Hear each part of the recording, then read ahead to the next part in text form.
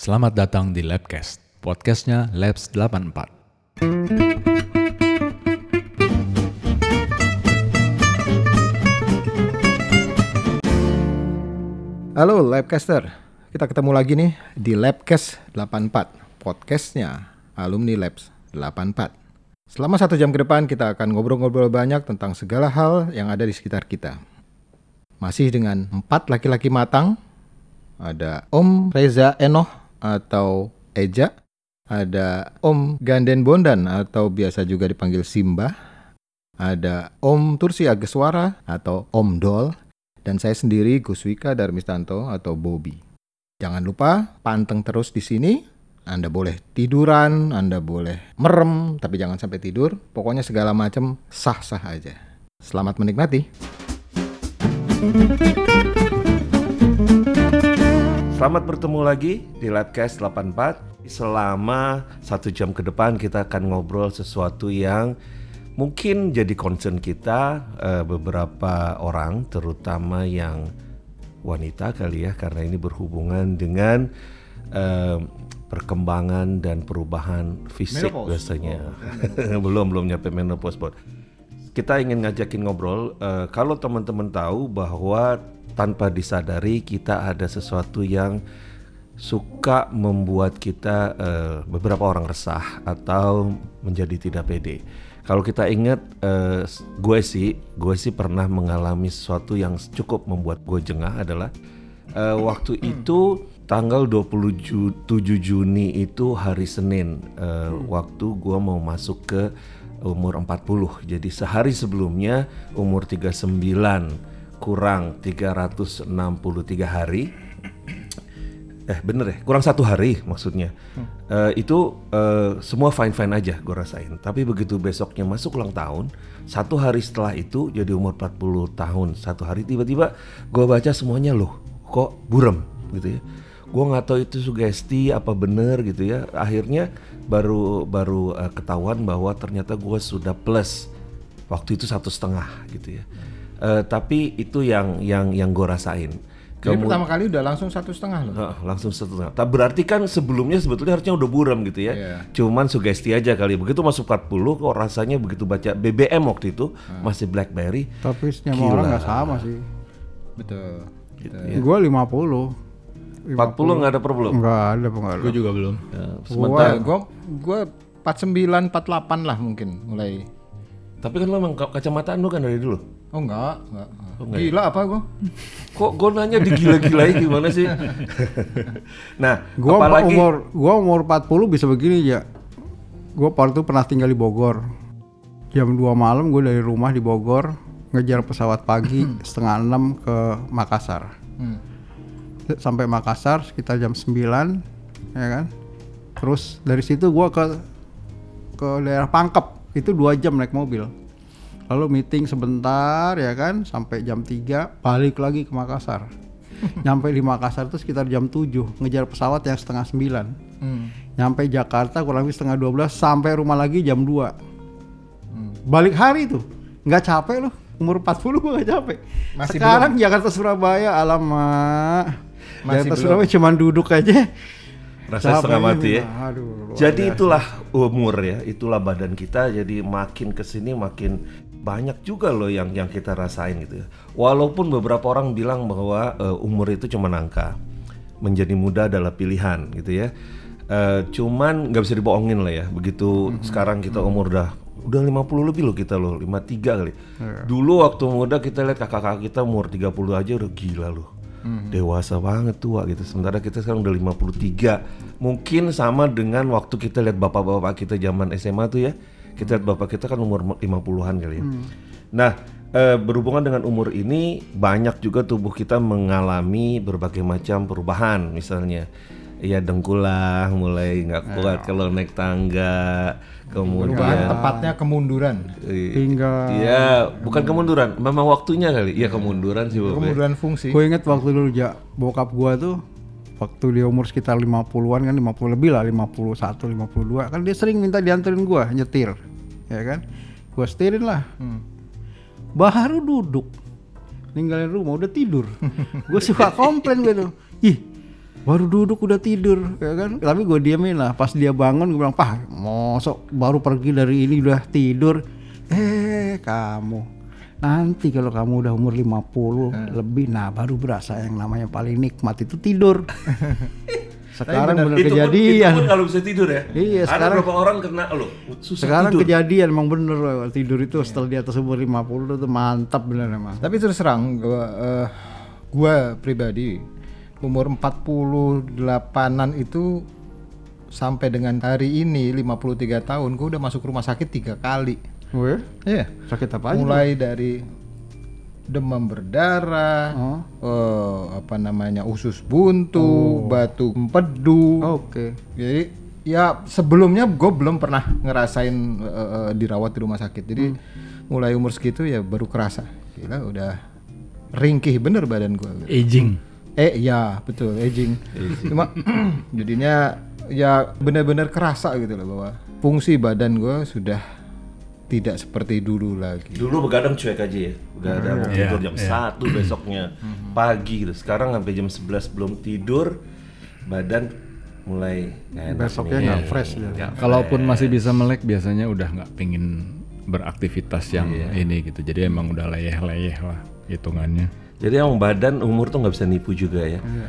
Beberapa juga contohnya gue harus membuat pengakuan dosa nih. Gue nih udah menjadi anggota Lord of the Ring istilahnya. Gue waktu 3 tahun yang lalu ya. Walaupun alhamdulillah tidak serangan, gue coba check up gitu ya. Ini ngomong Sabtu besok juga gue harus check up lagi.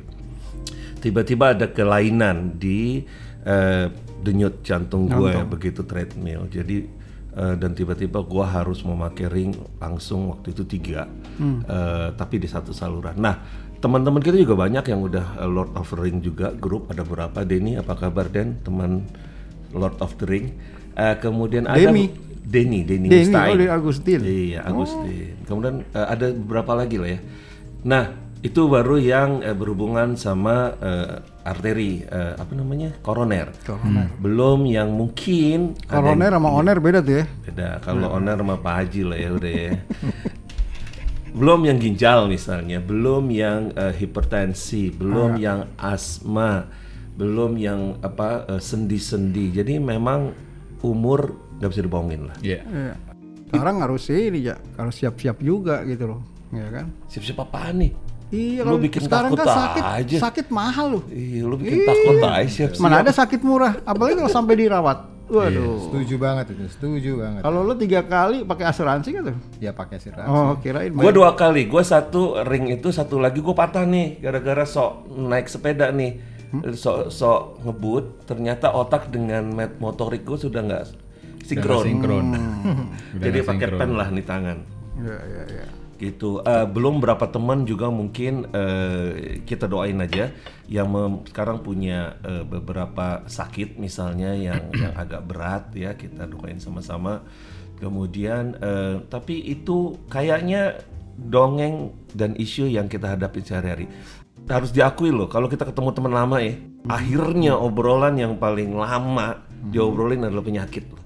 Oh ya. Obat apa, penyakit apa, ya kan? Boyo. Iya. Gue perhatiin kemarin waktu reuni aja begitu. Gue ngintip sebelah kiri udah ngomongin, iya nih gue nih, ya tulang gue, ya gitu kan bahasanya gitu. Tapi walaupun banyak juga yang gaya ceritanya tetap denial. Tulang gue tapi enggak lah, ini kan cuma padahal lu udah tua men, udah tua, nggak usah sok-sokan masih kuat gitu ya. Ya kayak gue pernah dengar kalau misalnya dulu kita ngobrolinnya, wah makanan enak gimana gitu. Kalau sekarang, wah pengobatan alternatif yang bagus gimana gitu. herbal, aduh. Gitu.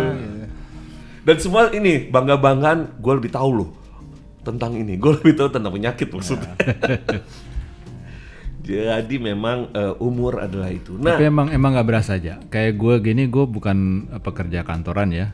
Jadi rasa apalagi ya seniman lah, ya kan gue ke kantor celana pendek, pakai t-shirt, pakai sandal, kadang-kadang gitu kan. Jadi kan nggak berasanya ya orang tiba-tiba lagi. udah masuk angin tuh. Iya, nah itu yang terjadi di teman-teman gue kayak gitu soalnya aja. Jadi banyak yang ya tahu-tahu wah udah nggak apa-apa naik motor doang, beli rokok nggak pakai jaket gitu kan.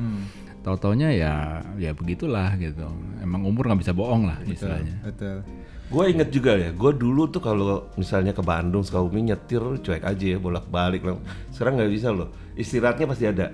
Mesti merhatiin jalan ya. Iya. Iyalah namanya nyetir. Maksud gue sekarang ada berhentinya. Oh iya. Istirahat kemudian begitu nyampe nggak berani langsung. Ya. Pasti nginep lah minimal gitu ya. Iya. Naik kereta aja capek. Naik kereta Naik kereta capek, aja man. capek Iya, ya. man. Capek lu, padahal cuma duduk doang. Oh iya, cuma duduk. Gila. Tapi terus terang, bukan ngomong apa gitu ya. Jadi kalau gue lagi disetrap nih sama si Pak Bos almarhum gitu dulu. Kalau lagi di negara antah berantah sana, itu suka pindah dari satu kota ke kota lain. Itu kira-kira jaraknya 900 kilo lah. Gitu ya. Jauh juga, men. Dari selatan ke utara dan sebaliknya. Ya itu gua harus target setiap 2 jam gua mesti cari rest area. Toilet yang pasti toilet lu 2 kencing jam. mulu. Apalagi di situ jalanannya itu kan jalan highway semua dari ujung sampai ujung gitu. Kalau nggak pakai gitu ngantuknya minta ampun. Tapi ya alhamdulillah gitu. Tapi tetap harus 2 jam berhenti. Benar. Harus 2 jam berhenti. Iya. Nah sekarang di sini udah mulai banyak kan? Udah harus dibuatkan sistem kalau untuk seumuran kita. Iya. Jadi nggak bisa dengan gaya Nggak bisa kayak belagu dulu untuk lagi. mau cari record atau apa. Nggak usah muri, udah nggak perlu. Nggak ada muri, nggak ada yon. Udah go to hell with Muri kalau Kita gitu. jauh lah dari Muri lah. Kayak sekarang misalnya olahraga, orang dengan berat badan kayak gua lah misalnya, udah nggak disarankan yang ada lompatnya, udah nggak disarankan yang sport harus tapi tidak boleh ngos-ngosan misalnya, apalagi yang sudden moving, ya, misalnya permainan tuh bulu tangkis apa yang kita berhenti terus tiba-tiba bergerak itu nggak boleh, gitu ya. Udah harus konsultasi ya sebelum sport ya. Betul. Dan harus yang ini, yang naiknya juga pelan-pelan, gitu ya. Jadi selain itu excuse gue untuk tidak mengikuti disuruh lari, tapi memang gue sih udah mulai dilarang tuh lari yang akhirnya bisa bikin ngos-ngosan gitu. Dan itu dialami oleh semua angkatan kita lah paling nggak ya, apalagi yang lebih tua kali ya. Karena believe it or not, penyakit juga sekarang menyamperin orang-orang tuh makin muda umurnya. Ya. Makin muda. Sekarang orang umur 32 udah ada yang stroke. Kenapa begitu? Katanya gaya hidup dan makanan. Iya. Katanya. Pastilah itu. Apa yang dimakan, apa yang diminum, apa yang dihirup.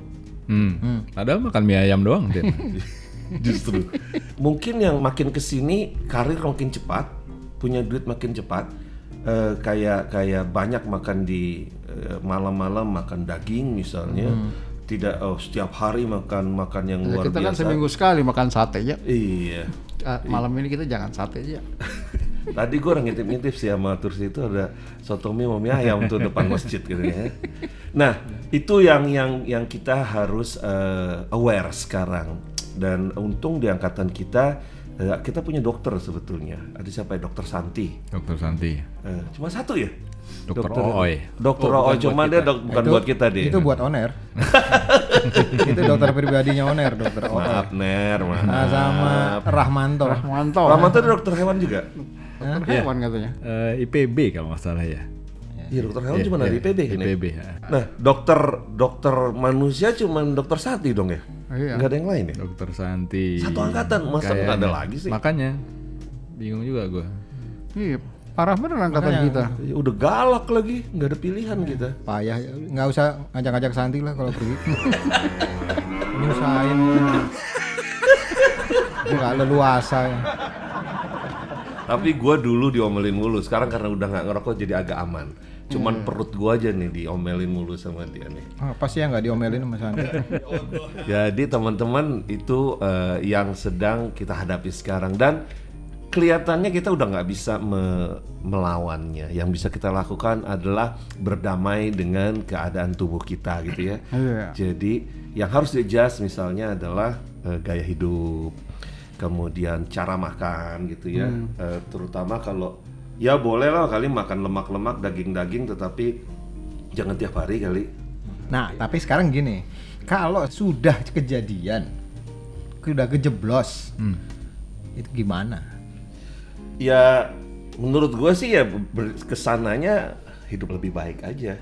Kemudian apa yang disarankan oleh medis ya kita jalanin gitu. Iya, gue inget banget tuh kapok sih. Sempet waktu itu kolesterolnya tinggi, pusing, itu udah pakai obat, hilang pusingnya baru seminggunya. Gimana nggak pakai obat gitu kan? Dan itu abis itu gue tiap kali mau makan, mau siang, mau malam, mau apa, gue harus mikirin kemarin gue makan apa, 3 hari lalu gue makan apa. Itu udah harus otomatis harus seperti itu gitu ya. Jadi harus aware gitu. Nah, salah satu maksud gue berdamai dengan keadaan adalah misalnya nih ya, misalnya kita harus minum obat tiap hari gitu ya. Ya harus disiplin. Kayak gue sekarang alhamdulillah gue harus minum sebuah obat yang katanya seumur hidup nih gitu ya. Walaupun dosisnya kecil sekali. Ya namanya obat pasti ada efek sampingnya, cuman ya harus disiplin aja. Tiap hari harus minum gitu ya. Tapi gue ada cerita loh, gue pernah ke Palu namanya. Sulteng. Iya, gue sama temen gue nih seumuran waktu masih kerja di TV, waktu masih aktif. Makan ke restoran, seumuran nih, kita seumuran nih bertiga nih. Diantar oleh seorang anak muda gitu ya, yang nyupirin kita lah. Masuk ke restoran, makan itu apa tulang bukan Karibu apa? Tulang Sumsum. sumsumnya sapi, aduh namanya apa? Toledo. Bukan Toledo dong. Apa? Gue lupa lah pokoknya itu ya. Yang pokoknya disajikannya tuh tulangnya gede banget. Kemudian pakai sedotan. Iya. Wah makan dong enak banget soalnya makan enak banget loh. Itu sama di Aceh tuh di Langsa ada yang kayak gitu tuh. Wah gila enak banget kan sumsum itu lo sedot. Dulu gitu ya, pakai raja-raja nasi. Aceh sama raja-raja Palu tuh makannya begitu. Udah nih kenyang, wah nikmat kita bertiga. Waktu itu masih ngerokok lah gitu. Habis itu ngerokok gitu ya. Terus dia nganterin kita nih anak muda. Tiba-tiba dia pegang-pegang leher gitu kan. Terus kita tanya, kamu kenapa? Oh tahu nih pak, tiba-tiba pegel ya. Tahu nggak lah? Suddenly yang tadi kita nggak berasa apa langsung lihat-lihatan. Anak muda ya begitu, jangan-jangan wah mulai kerasa tuh nggak lo? Oh iya nih, yuk kita ke apotek yuk. Akhirnya kita beli obat yang itu tuh anti kolesterol yang murah-murah ya. Bilang gila loh, tapi kadang-kadang ternyata pikiran itu pengaruh.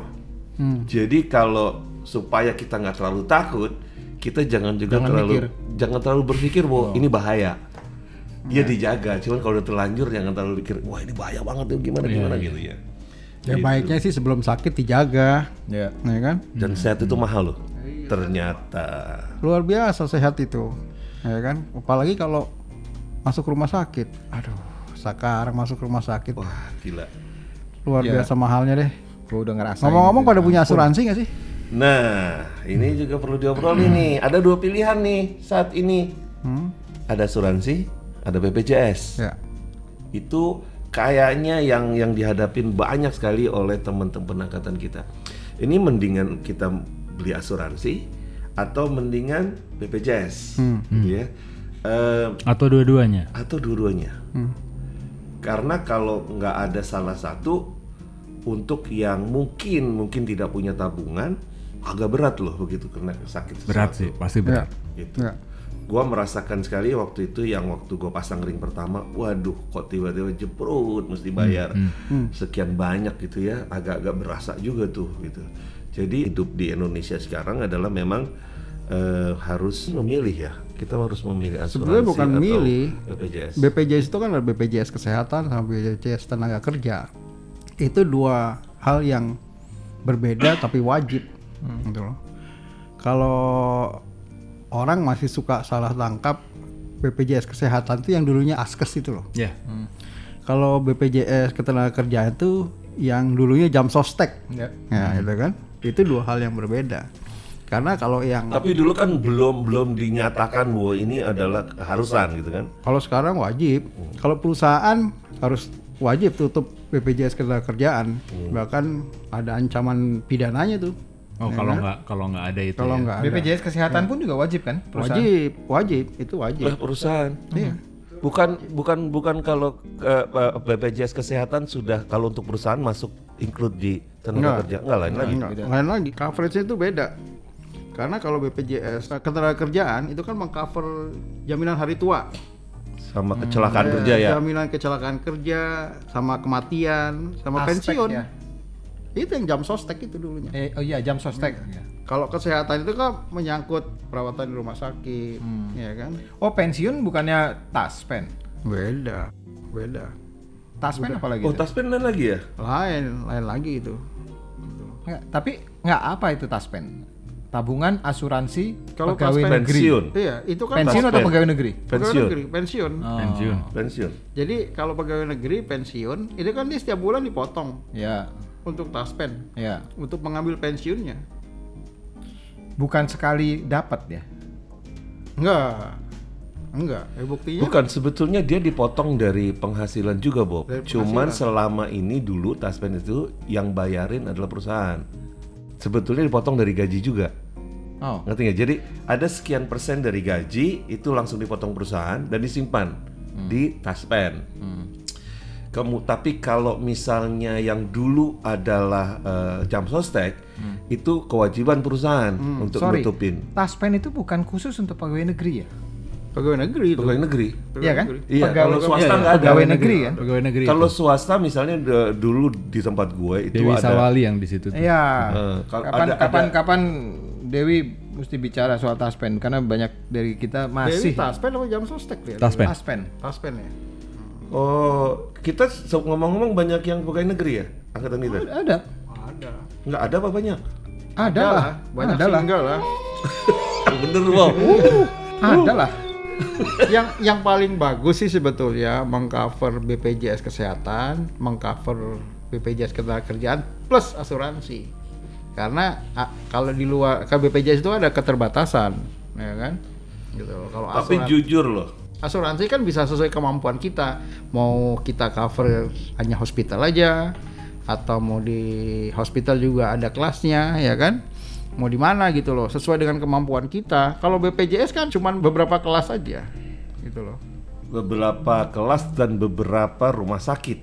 Ya, Iya nggak BPJS. semua. Sama asuransi juga nggak semua rumah sakit. cuman biasanya asuransi kerjasamanya banyak Kalau asuransi swasta itu ya. dia punya rekanan, ya kan, rekanan rumah sakit. Jadi itu juga ada yang cashless, ada yang kita bayar dulu baru habis itu klaim, ya kan. Yang paling enak sih ya kita tinggal tunjukin kartu, ya kan. Misalnya harus dirawat ya dirawat, nanti ujung-ujungnya tinggal urusan asuransi sama rumah sakitnya. Tapi kan ada juga yang karena dia kan tergantung jumlah penutupannya, yang kita harus bayar dulu habis itu reimburse ke asuransi. Masalahnya kan belum tentu pada saat kita sakit kita lagi punya uang Punya gitu loh. duit. Iya, kan berat, makanya harus yang cashless. Tapi nggak tahu ya, mudah-mudahan gue salah. Bahwa pemegang Lu salah mulu, Bob. Hah? Emang salah apa? Mas? Bahwa pemegang BPJS itu treatment dari rumah sakit itu beda ya. Ah, Nah ini juga ada cerita untuk ngurusnya aja setengah mati loh. betul. Sorry, ngurus apanya? Ngurus misalnya Untuk gini. klaimnya gitu. Bukan, maksudnya Pelayanannya kita lah, pelayanan service. di servisnya, ngantrinya.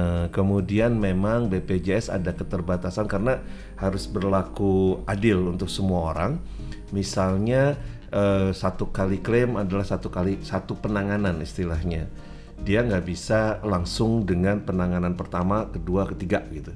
Jadi harus mengajukannya. Ada tahapan. Ada tahapannya, ada maksimumnya. Nah ini nunggunya katanya setengah mati memang pelayanan di rumah sakit. Belum lagi kalau ngobrol sama orang rumah sakit beberapa gitu ya, kenapa sih begitu gitu ya.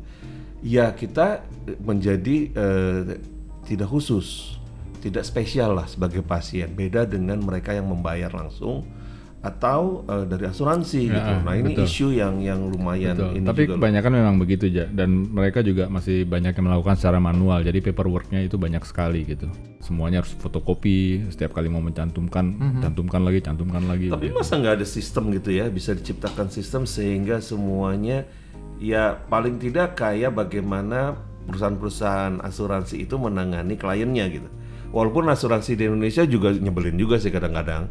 Kita tiba-tiba ternyata nggak di cover gitu ya, padahal di depan ada tulisannya nggak kebaca aja, kecil aja gitu ya.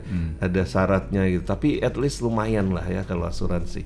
Nah, apakah kita nggak mampu apa gitu ya bikin sistem seperti itu? Ya. Tapi gini, itu isunya nanti kita akan bicarain lebih jauh adalah mana yang lebih baik kita pilih, asuransi atau BPJS. Sebelum ke sana, seperti biasa kita narik napas dulu sebentar. Nanti kita kembali lagi kepada pembicaraan BPJS versus asuransi. Teman-teman jangan kemana-mana, nanti kita kembali lagi dalam beberapa menit.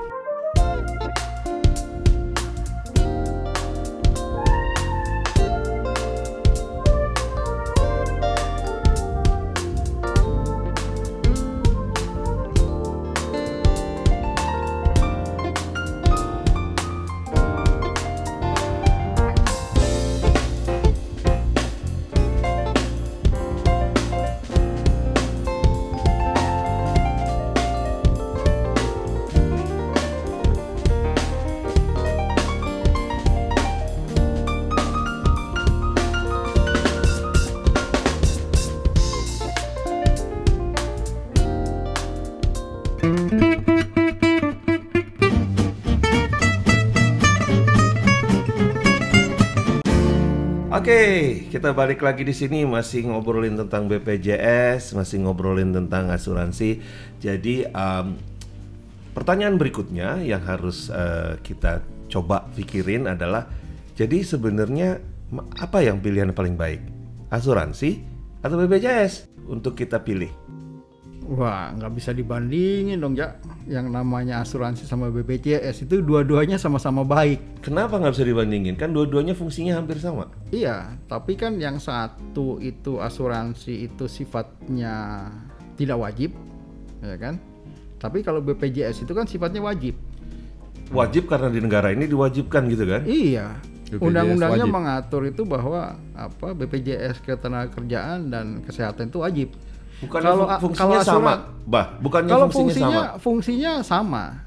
Kalaupun misalnya kita tutup di asuransi untuk mengcover semua BPJS yang ada di kesehatan dan ada di ketenagakerjaan itu bisa jadi satu paket. Tapi kan masalahnya ya kan ada aturan wajib gitu loh di BPJS. Makanya banyak company juga merasa keberatan. Dia sudah tutup asuransi, lalu timbul aturan BPJS yang mewajibkan perusahaan itu untuk mengcover gitu loh. Jadi kan double cost-nya. Oke, jadi pilihan perusahaannya adalah Harusnya sih asuransinya terusin apa tidak gitu ya? Harusnya pilihan. Apabila belum menutup asuransi, maka BPJS itu menjadi wajib. Ya kan? Harusnya begitu. Atau dibuat satu kurun waktu tertentu di mana si perusahaan diberikan kesempatan untuk menghabiskan waktu asuransi kesehatannya sampai dia masuk ke BPJS. Oh enggak tuh, gue ingat waktu gue masih kerja ya, nggak bisa begitu Bob. Jadi pokoknya begitu undang-undang itu keluar, lu harus lakukan perusahaan. Oh iya, Gue ingat nggak maksud gue mungkin akan lebih baik gitu. oke. Jadi Iya, si iya, perusahaan bisa menghabiskan tekor. dulu. Misalnya kan dia kasih itu berapa setahun atau 2 tahun gitu ya? Gue nggak tahu. Tapi setelah itu selesai, perusahaan diberikan pilihan meneruskan asuransinya dan BPJS atau hanya BPJS saja gitu loh. Oke, jadi BPJS itu definisinya apa, Mbah? Ada yang bisa ini nggak? Adalah dia tabungan kesehatan gitu, atau apa sih? Oh bukan, Bukan. Itu arisan kesehatan. Arisan lagi. Nggak arisan, belum tentu sebetulnya setiap orang kebagian. sebetulnya itu jaminan sosial. Sebenarnya seperti kalau di Jaminan Amerika itu seperti Social Security Number. Betul. Gitu. Cuman kan ada. kita nggak bayar kalau di Amerika, langsung Iya, diambil iya. dari tax. Ya bayar, Yang secara besar maksudnya. cuma Iya, kita iya. nggak kerasa aja. Nggak kerasa. Ya, maksudnya nggak dipotong lagi. Iya, tidak Gitu dipotong kan. lagi. Udah diambil dari Jadi diambil dari tax yang pajak ya. yang memang kita bayarkan setiap Betul, tahun. betul. Ya. Kalau ini kan nggak, kita harus bayar lagi. Kan kan pajaknya pun juga tinggi. Mm-mm. Ya karena dia menghitung itu gitu loh. Iya. Iya. Namun di Indonesia berarti BPJS itu adalah bisa disebut gini ya, asuransi kesehatan wajib berarti. Iya. Ya. Betul. Yang diselenggarakan oleh negara. Iya, Betul kan? Iya. Betul. Iya. Gitu. Jadi memang semua orang harus memiliki BPJS. Nah, konon katanya kalau kita nggak mendaftar BPJS akan dapat problem kan dengan apa? Ya itu yang dikaitkan sama domisili. Iya. Kalau perusahaan kan dikaitkan sama domisili. Nggak bisa perpanjang iya, KTP, nggak dan bisa lain-lain. perpanjang SIM. Menurut lo itu fair nggak? Harusnya sih tidak dikaitkan. Karena apa? Karena itu kan kewajiban, ya kan? Iya. Masalahnya di Indonesia ini walaupun sudah wajib kan orang belum tentu mau nutup gitu loh. Makanya dikaitkan sama yang lain, ya kan? Tapi kalau tidak seperti itu kan, gitu, namanya kita mending tidak membayar daripada ada satu kewajiban. Jadi kayak pajak aja. Lah ya iyalah kita merasa udah bayar pajak. Boleh dong kita merasa masa gue mesti bayar lagi kan kewajiban pemerintah. Makanya ada yang bilang Menjamin begini, gue. jangan dibandingkan asuransi sama BPJS. Itu sama aja, jangan membandingkan pajak sama zakat. Dua-duanya sama-sama baik. Jadi kalau yang baik sama yang baik itu jangan dibandingin. Kalau yang jelek sama yang baik, nah boleh dibandingin. Gue itu nggak bakalan lupa. Karena apa? Karena gue pernah dengar Pak Mari Muhammad tuh ngomong begitu. Waktu ditanya, Pak baik mana? Pajak sama zakat. Dia jawabnya, jangan dibandingin pajak sama zakat. Dua-duanya sama-sama baik. Yang satu kewajiban negara, yang satu kewajiban agama. Ya. Gitu loh. Jadi kalau mau membandingkan itu jangan yang baik sama yang baik.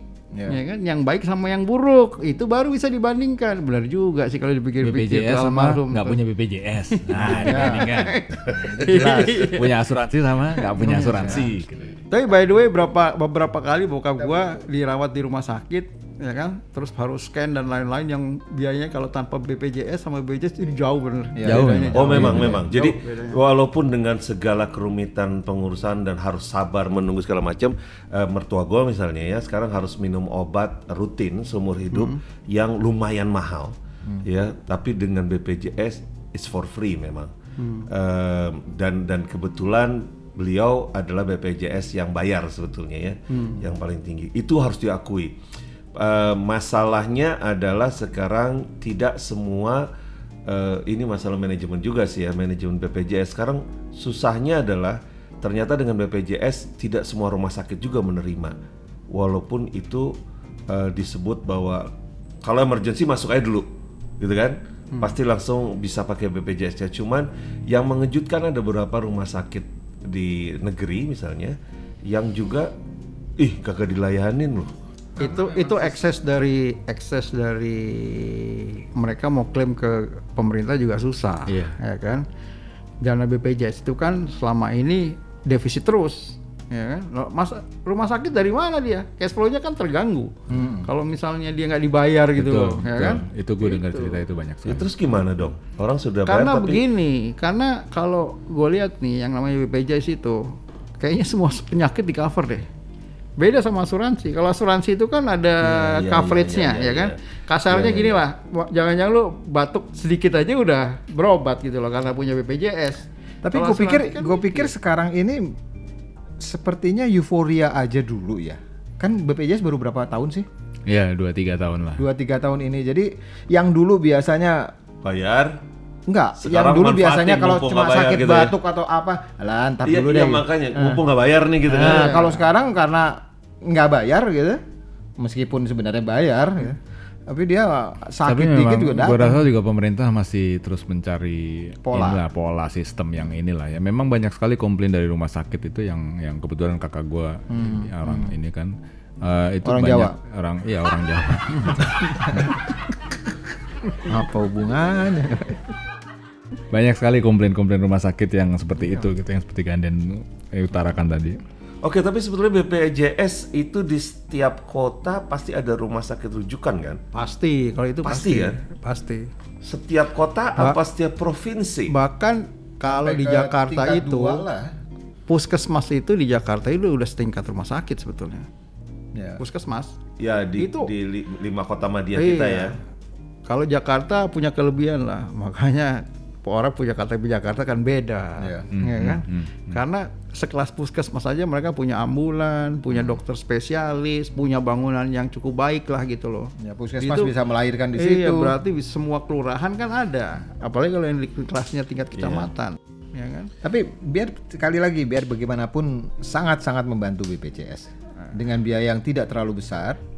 kita bisa mengcover jaminan kesehatan kita gitu. Ya, Bayangin kalau dibilang sangat membantu memang sangat membantu. Ya terutama penyakit-penyakit kronis lah. Iya, Iya, yang harus butuh obat seumur hidup itu sangat-sangat membantu. Gua butuh obat seumur hidup. Obat apaan?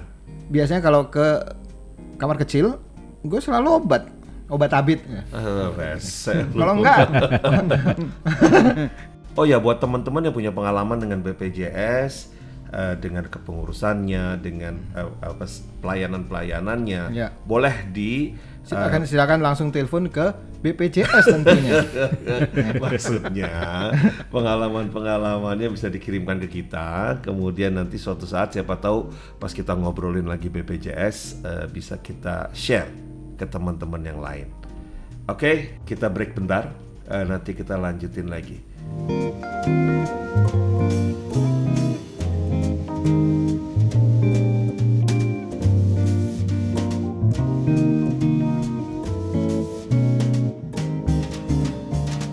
Oke, kita sudah kembali.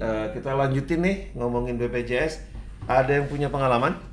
Gini aja, gue belum punya BPJS. Ah, ditangkep lu Tur. Iya makanya sebelum ketangkep gue mau ini Show dulu. lu Tur. Tangkap Satpol PP lah. Gila, Gue belum punya bandel. BPJS selama ini pakai asuransi aja gitu kan. Biasa kalau ini kan kadang suka males ke gedungnya, ke kantornya gitu kan. Jadi gue nanya bisa online nggak sih? Oh bisa gitu. Gue cobain lama banget ininya kan. Besoknya gue cobain lagi, oh lagi down. Oke mungkin lagi update gitu. Lagi down tuh maksudnya lagi sedih. Iya. Lagi blue. Lagi blue. Nah, pas udah bisa masuk, ada lagi nih istilah-istilah seperti yang kayak misalnya Untuk orang awam agak susah ya. Iya, ya. Jadi ada pendaftaran bagi penerima bantuan iuran, disingkat PBI gitu ya. Pendaftaran bagi peserta pekerja penerima upah. Ini maksudnya orang yang berkantor gitu kan. Punya gaji maksudnya. Bergaji. Pendaftaran bagi peserta pekerja bukan penerima upah. Nah, apakah gue di situ karena gue freelancer misalnya? Ini kayak gini-gini kadang-kadang kan istilah-istilah gini kan sebenarnya kalau Anda wira swasta punya usaha sendiri begitu loh, ya kan? Kadang-kadang membingungkan gitu. Jadi baru mau Apa tadi ada apa?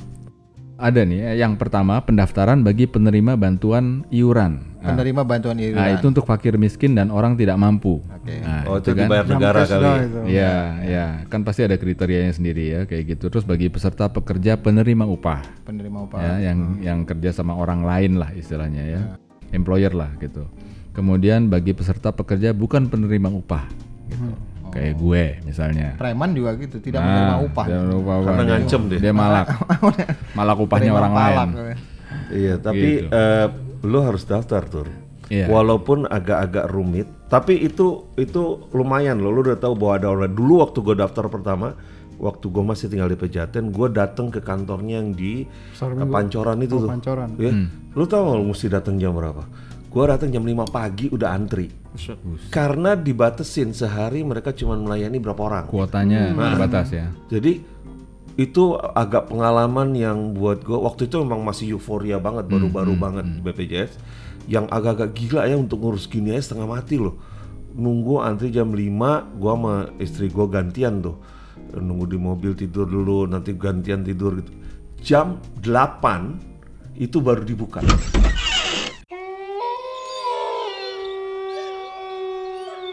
Nah jadi kalau misalnya dulu nggak tahu gue bisa online, tapi begitu tahu online gue coba juga tuh ngurus online untuk mertua gue. Kebetulan ya waktu itu dibantu oleh siapa ya, ada saudaranya istri gue lah ya, dan itu cepet banget tuh secara online gitu ya. Terus kemarin juga waktu kita mau urus BPJS dia untuk dapat obat gratis yang untuk seumur hidup itu, pindah rayon dari selatan ke pusat dulu karena obatnya hanya ada di RSCM. Itu lewat online loh. Cepet juga. Artinya memang mungkin makin lama sih sistemnya juga makin baik. Pastinya makin sempurna lah ya. Jadi lu mesti daftar lu Tur. Siap. Nah, cuman ada juga cerita nih, ini gua nih. Waktu itu gua mendaftar untuk membayar kan.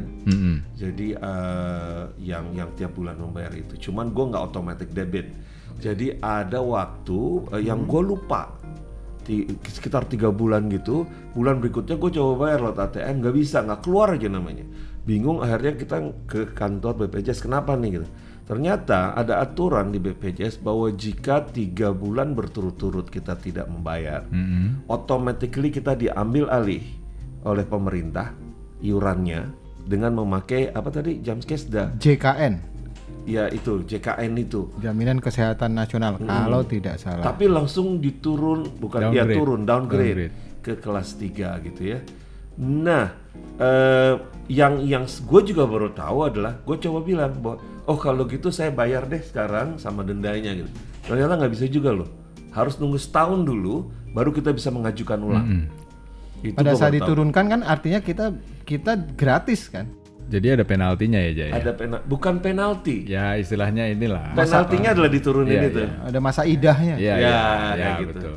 Oke, jadi gitu tuh pengalaman gue tuh. Di satu sisi memang harus diakui sangat membantu, tapi banyak juga yang masih merasakan bagaimana nunggunya lama, kemudian pelayanannya ya ampun. Waktu gue antar mertua gue itu ke RSCM untuk ngurus obat kan harus ke dokternya dulu, ketemu dokternya, dokter BPJS, kemudian dia yang harus prescribe gitu ya.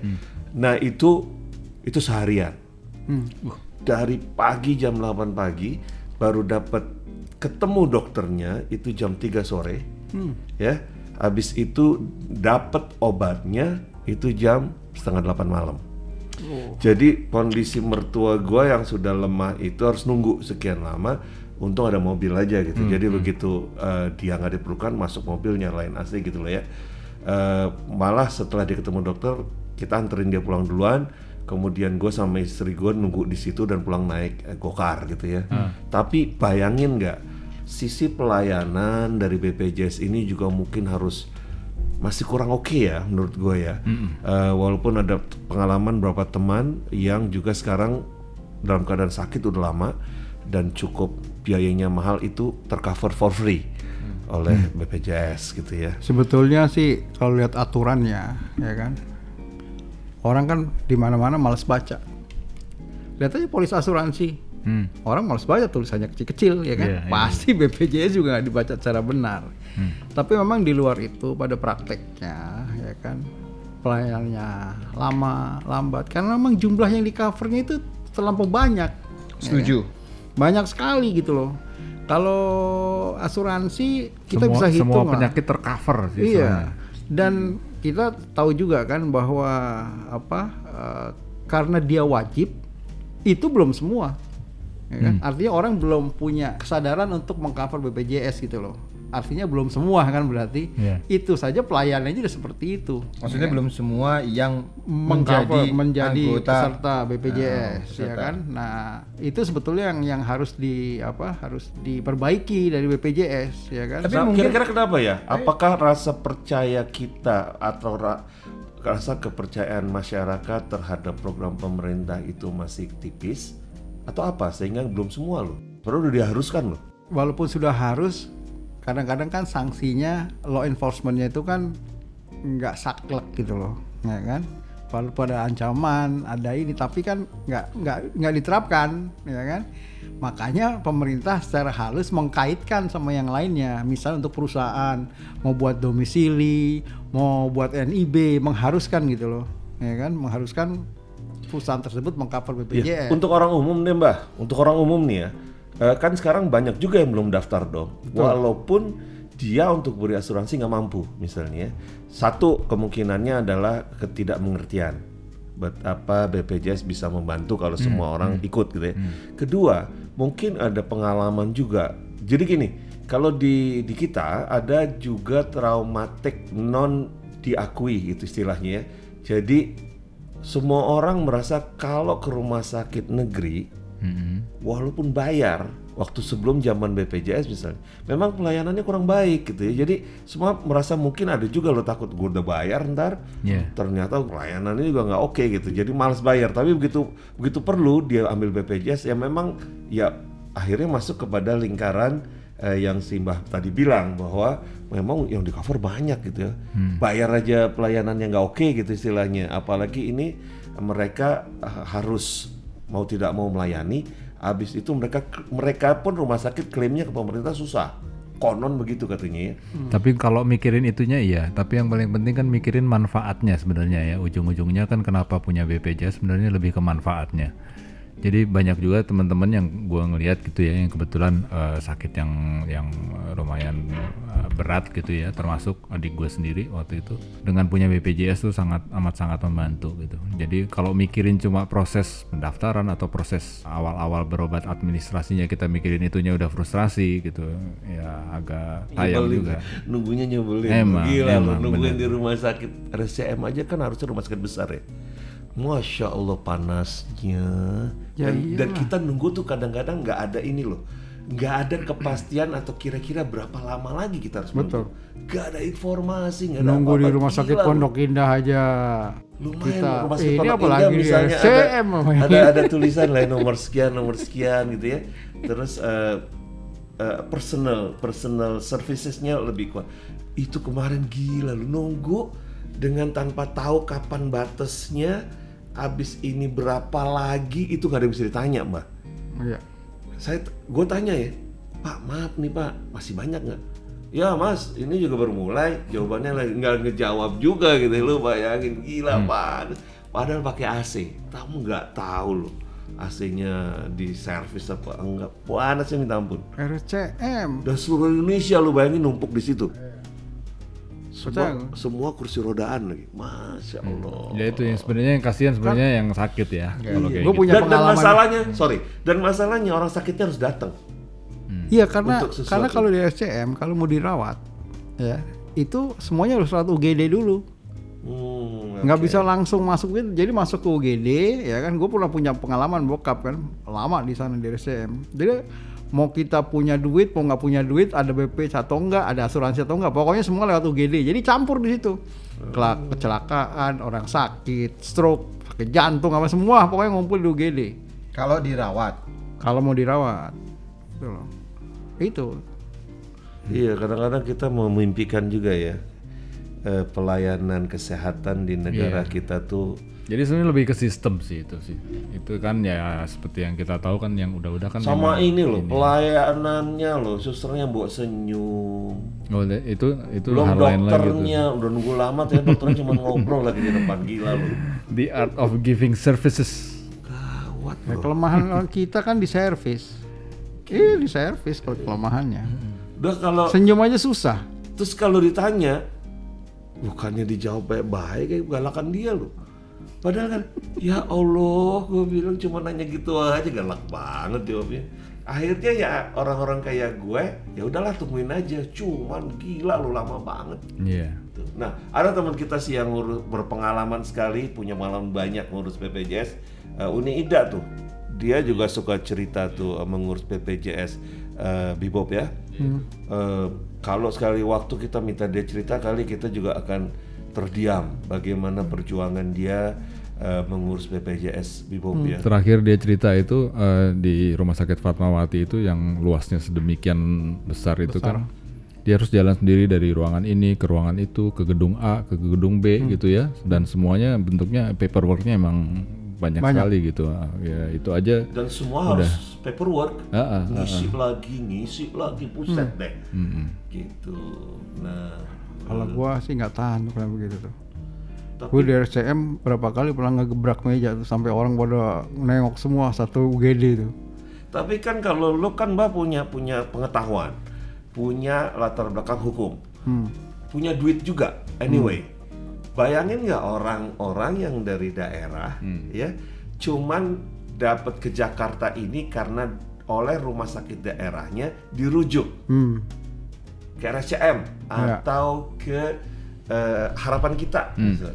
Bayangin nggak, mereka tuh tidur di emperan karena nggak punya duit juga untuk nginep di hotel atau kos. Bayangin nggak?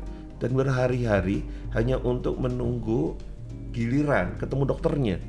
Karena kalau nggak ketemu dokternya, lanjutannya nggak belum jelas. Apakah dia di cover, apakah bisa ambil obat, apakah apa. Ini kan untuk mengkonfirmasi si sakit ini kan. Jadi itu beberapa cerita di balik BPJS. Tapi iya, harus diakui bahwa mungkin suatu saat kalau sistemnya udah baik, semuanya sudah aware dengan BPJS, yang bayar iurannya sudah lebih banyak. Semoga sih pelayanannya lebih baik ya, karena BPJS hampir level tertentu untuk pelayanan mahal itu sangat membantu. Obat mahal, operasi kanker, operasi hal-hal yang Jadi mahal memang ya. lebih baik Jantung. memikirkan manfaatnya gitu. Kalau Supaya nggak nggak sakit mikirin hati juga. iya, Supaya nggak sakit hati jadi semangat ngurusnya. Ya. Pokoknya gue juga udah merasakan untuk ibu gue tuh BPJS sangat-sangat membantu, sangat-sangat membantu. Meskipun gue harus antri dari jam 5 untuk ambil nomor untuk periksa. Di mana waktu itu, Bu? RCM? Enggak, di Setia Mitra di Fatmawati, Fatmawati. Jalan Raya Iya, Fatmawati. Itu Kadang-kadang besar. kadang-kadang kita nggak tahu nih ya. Kita pikir wah ini biayanya pasti sekian nih. Walaupun kan BPJS kan ada beberapa hal yang kita harus bayar juga. Iya. Kirain gede gitu kan. Karena beberapa hari rawat inap, ada operasi, ada apa. Begitu mau pulang ke bagian kasir biasanya di rumah sakit, nggak taunya yang kita harus bayar itu jauh sekali dari perkiraan kita loh. Nah, Iya. Murah sekali. pada tahap itu baru kita merasakan betul ya bahwa Pentingnya pentingnya BPJS. BPJS.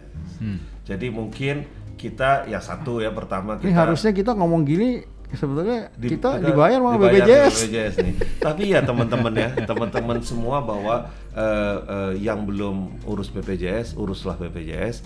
Paling tidak Anda membantu pasien lain, masyarakat lain, karena ini subsidi silang kan ya. Iya.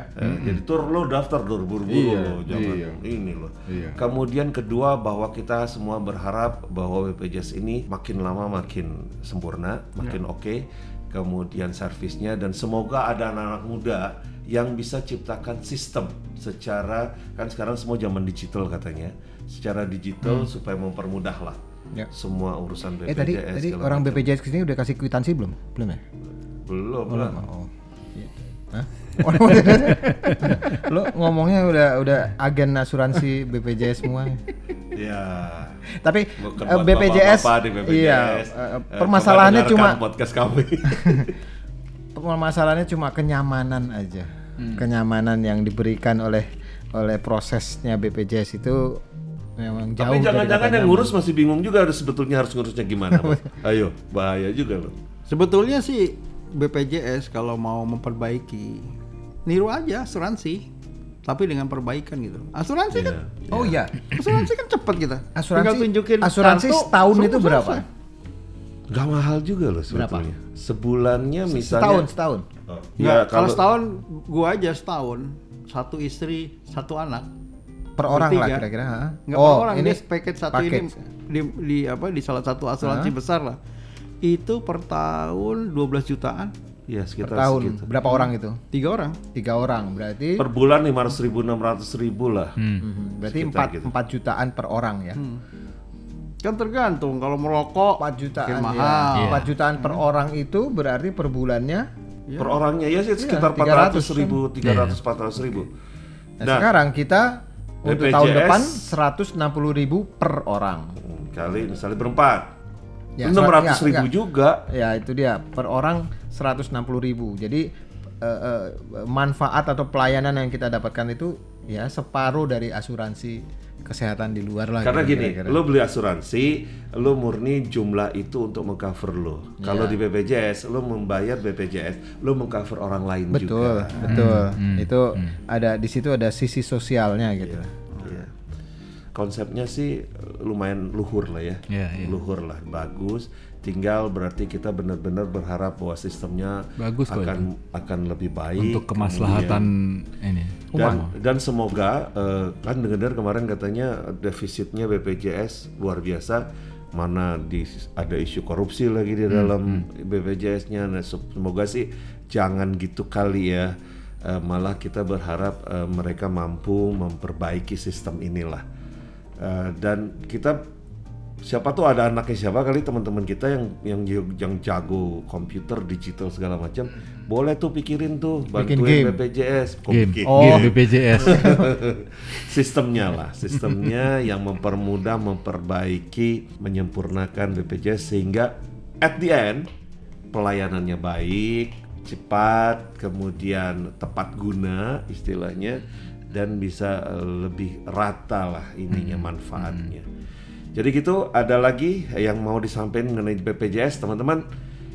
Jadi sekali lagi, yuk buat minimal alumni 84, karena gue yakin sudah mulai banyak yang membutuhkan BPJS. Yang sakit juga udah mulai banyak angkatan kita. Diurus BPJS-nya. Kita nggak tambah muda soalnya. Nggak terlalu muda. Tapi nggak tua-tua amat juga. Iya. Nah, kan seperti tadi, umur adalah angka. Untuk tua atau muda adalah pilihan. Kan harus tetap ada denialnya lah. Iya dong. Jadi itu teman-teman sekalian, obrolan kita malam ini BPJS dan asuransi. Semoga berguna. Walaupun tidak ada jawaban pasti di obrolan kita, tapi ya minimal membuka-buka wacana lah ya. Iya. Buat yang punya pengalaman, punya pengetahuan lebih, boleh usulkan ke kita, nanti kita obrolin lagi di sini.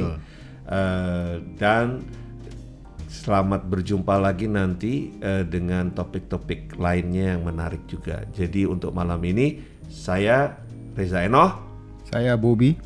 Saya Ganden Monan. Saya Tursi Argeswara. mengucapkan terima kasih atas perhatian Anda, semoga menginspirasi dan semoga berguna. Selamat malam.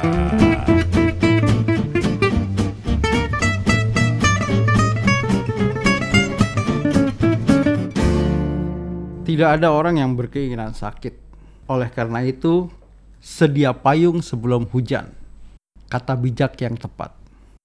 Proteksi melalui BPJS Kesehatan dan BPJS Ketenagakerjaan dan juga asuransi sangat diperlukan.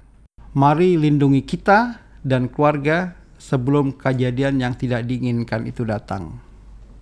Terima kasih.